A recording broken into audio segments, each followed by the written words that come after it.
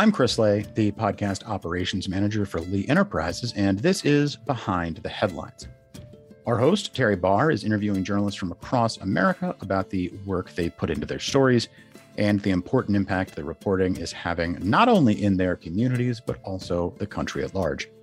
This episode features a conversation with North Carolina's Hickory Daily Record reporter, Virginia Annable. While digging into state health department data, Virginia discovered some shocking numbers that revealed the life expectancy of residents in one area of the state was 20 years less than those living just a few miles away. The stark disparity in those life expectancy numbers understandably received a lot of attention and anger.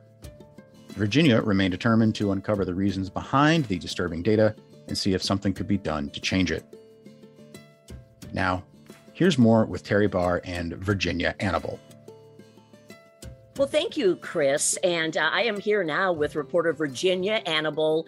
Virginia is with the Hickory Daily Record in Hickory, North Carolina. Virginia, thanks for joining us and being willing to talk about this really important story you've covered.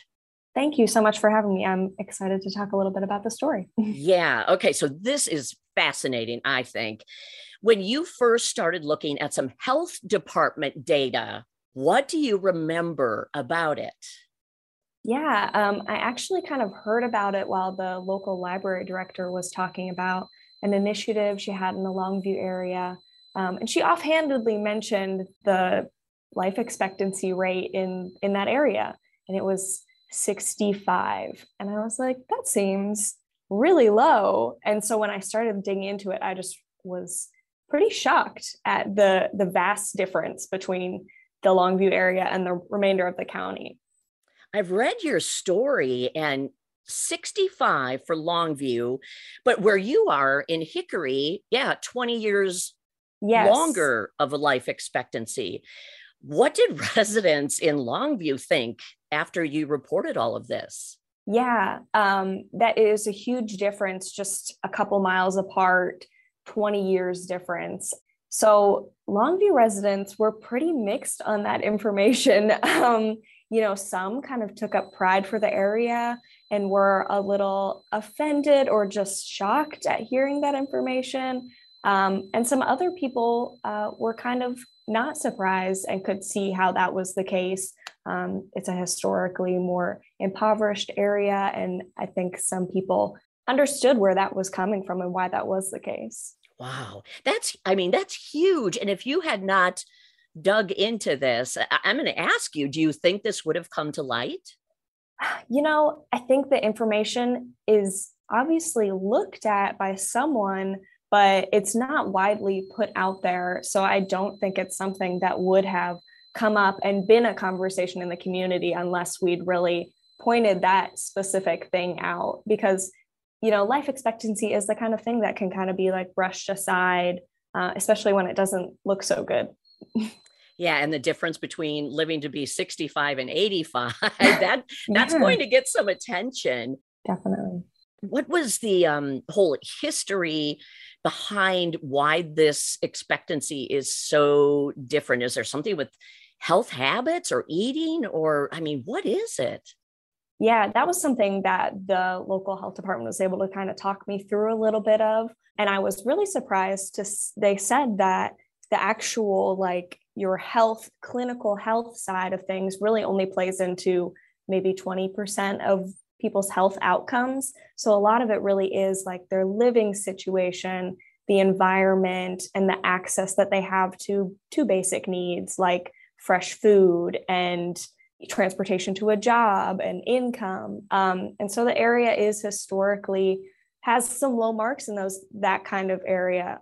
A lot of people in the Longview tract that we were looking at, they pay a lot of their income towards rent, which leaves them with less money to buy healthy foods or have a gym membership or go to the doctor. They're historically one of the lower census tracts within poverty. The poverty rate is just much higher there than the rest of the county. What about, I know I've talked to other people when they mention a grocery store or even anything similar to a grocery store is just too far away. So people living in a food desert have a tough time. Is that a similar situation there? Yes. And that is kind of, I think, one of the main big reasons to why this small area has such a low life expectancy rate. It's uniquely situated where it's almost cordoned off from the rest of the nearby city. There's two big highways that kind of separate it from more restaurants, grocery stores, that kind of thing. So for someone who lived there that maybe can't afford transportation, their options to walk somewhere are almost nothing. You can't cross an interstate or a US highway to go buy your groceries and walk all the way back home. So that access seems to play a really big role. And I know no matter where you live, people want to feel pride about, their neighborhood and all of that. But when something like this comes out, it does open eyes, and people have to realize something needs to be done. As the reporter on this story, did you get any pushback from people? We did. And I was a little surprised. It turns out people there are very prideful.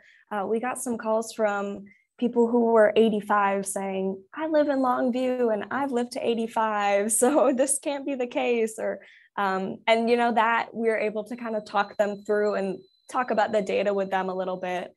But we even heard from town officials who were scared of the data or just surprised. So they were calling me trying to figure out where I got this from. And some were a little mad that we brought this to light. But other people did react better and have reached out positively too. That's awesome, because that's really the bottom line. And I know when you're talking about people reaching out and trying to do something, I did read about pastors and city leaders were trying to get involved, and your reporting is getting credit for making some of this happen and making a difference. So what did you see when you did get almost a conglomerate of people that are leaders in the community to try and bring all of this to light and figure out what to do next? Yeah, that was a huge honor to have them reach out to me and say that what they read in my reporting affected them and made them want to do something to change. That made me feel really great. It was this group of pastors in Longview who already kind of had a little group. They wanted to help their community, but they didn't have a lot of direction. And then they read my article, and the leader, David Steichleather, he was just so motivated by it and really felt like it gave them a purpose. So I actually went to their next meeting after the article came out, and I was a little worried that someone might be mad at me. But I was there, and it was amazing to see a group of about 20 of them just sit down together and talk about the findings in the article, the life expectancy and poverty rates and that kind of thing, and just talk about what they could do and how they could pool their resources to make a difference in their community. They even got some town officials, police department involved to really make it a team effort. And they've been meeting monthly since then and just trying to figure out what they can do. Yeah, it's really great. I'm so happy to hear that. Congratulations. Honestly, I think we all get into journalism to make a difference. And when it actually happens, it's very exciting. And it kind of warms your heart as a journalist, knowing you're helping people. Yeah. And to know that they trusted me and trusted what I was reporting enough to take that information and spread it with the community and try to do something is really powerful. That's great. Made me feel great. Oh, it should. Congratulations. Where does this go from here? I know you're saying they're meeting monthly, which is terrific to hear, but what do you think happens next? Well, we actually had David Steichleather write a little column for the new year, kind of talking about where they want to go from here. And one of the big initiatives has been working with the police department, and that's something they're trying to do more of. If the police department comes across someone who maybe someone called in about them, or they just needed help and the police department isn't situated to help them, in that case, they're pointing those people towards the churches now. There's more of that bridge to where people are getting help they need and getting that direction towards like a healthy lifestyle or getting a house or transportation. So that's one of the steps that they're they've taken and they're trying to build that up a little more. They are also trying to get involved with this county-wide coalition called Live Well Catawba. And it's a group of people who try to find areas of the county that need focus health-wise. So now they're getting involved with that, and they're, getting on committees there and trying to bring those. They do events and that kind of thing. They're trying to bring that to Longview. Another thing that they are hoping to do this year, I think, the public health department has like a bus that they'll go around with, and they're hoping to do vaccinations out of it, and they kind of teach people about health. So they're trying to bring more of those to the area, which is really exciting. Yeah. Are you surprised how quickly some of this is happening? Sometimes it seems like it can take forever and you can't wait any longer. Yes. It's like, can we please get started? But this is really surprising, don't you think? Yeah, that's so true. So many times you hear about stuff and it just takes forever just for something to come around. But I do think that having that community involvement is part of what's making it able to go quicker. Because, a lot of times when it's just the government leading the way, it's a little harder for them to get the ball rolling. But when you have these pastors and community leaders doing their part, things move a lot quicker, and it's really great to see. Yeah, I assume you're going to continue to cover whatever happens because this is your story. Definitely. I'm so invested in it. And they invite me to their monthly meetings. I'll go to them every once in a while and try to do little updates or just keep a finger on the pulse of what's going on there. One of the things that kind of kickstarted this story was the county library put a library locker in a dry cleaner in Longview. And that was kind of what got my eye on Longview. So that locker is where people can pick up books that they've ordered from the library. That locker is finally in place. So I'm kind of letting it go for a little while. And then I think I'm going to do a little follow-up story and talk to some of the people that get to use that resource. That is terrific. Even just access to education and books is a huge step for an area. Oh my gosh. Is there anything else you want to share about this particular story? It was really an interesting story in the way like the community reacted to it.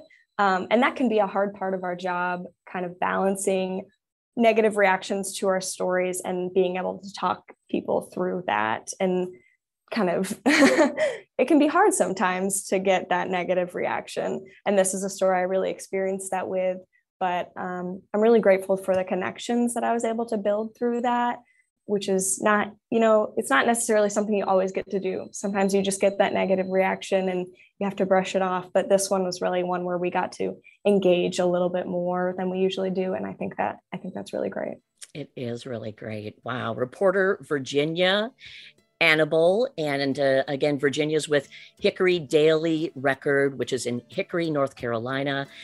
Virginia, thank you for all of your work as a journalist. And I can't wait to see where this goes from here. Thank you so much. Me either. As you heard, Virginia's reporting is making a difference by bringing together city and neighborhood leaders who are now working directly with residents, educating them about health habits, lifestyle choices, and so much more. Virginia continues to follow the story as it develops for her readers, sharing updates on the progress in the community to bridge the gap in the numbers. We'll include links to articles from the Hickory Daily Record in the show notes, and if you appreciate what we are doing with this program, we encourage you to invest in local journalism. Please consider supporting the Hickory Daily Record or whatever newspaper it is that serves your community. It's the work of local reporters that makes shows like this and so many others you enjoy possible. I'm Chris Lay, and for Terry and myself, thank you so much for listening to Behind the Headlines from Lee Enterprises.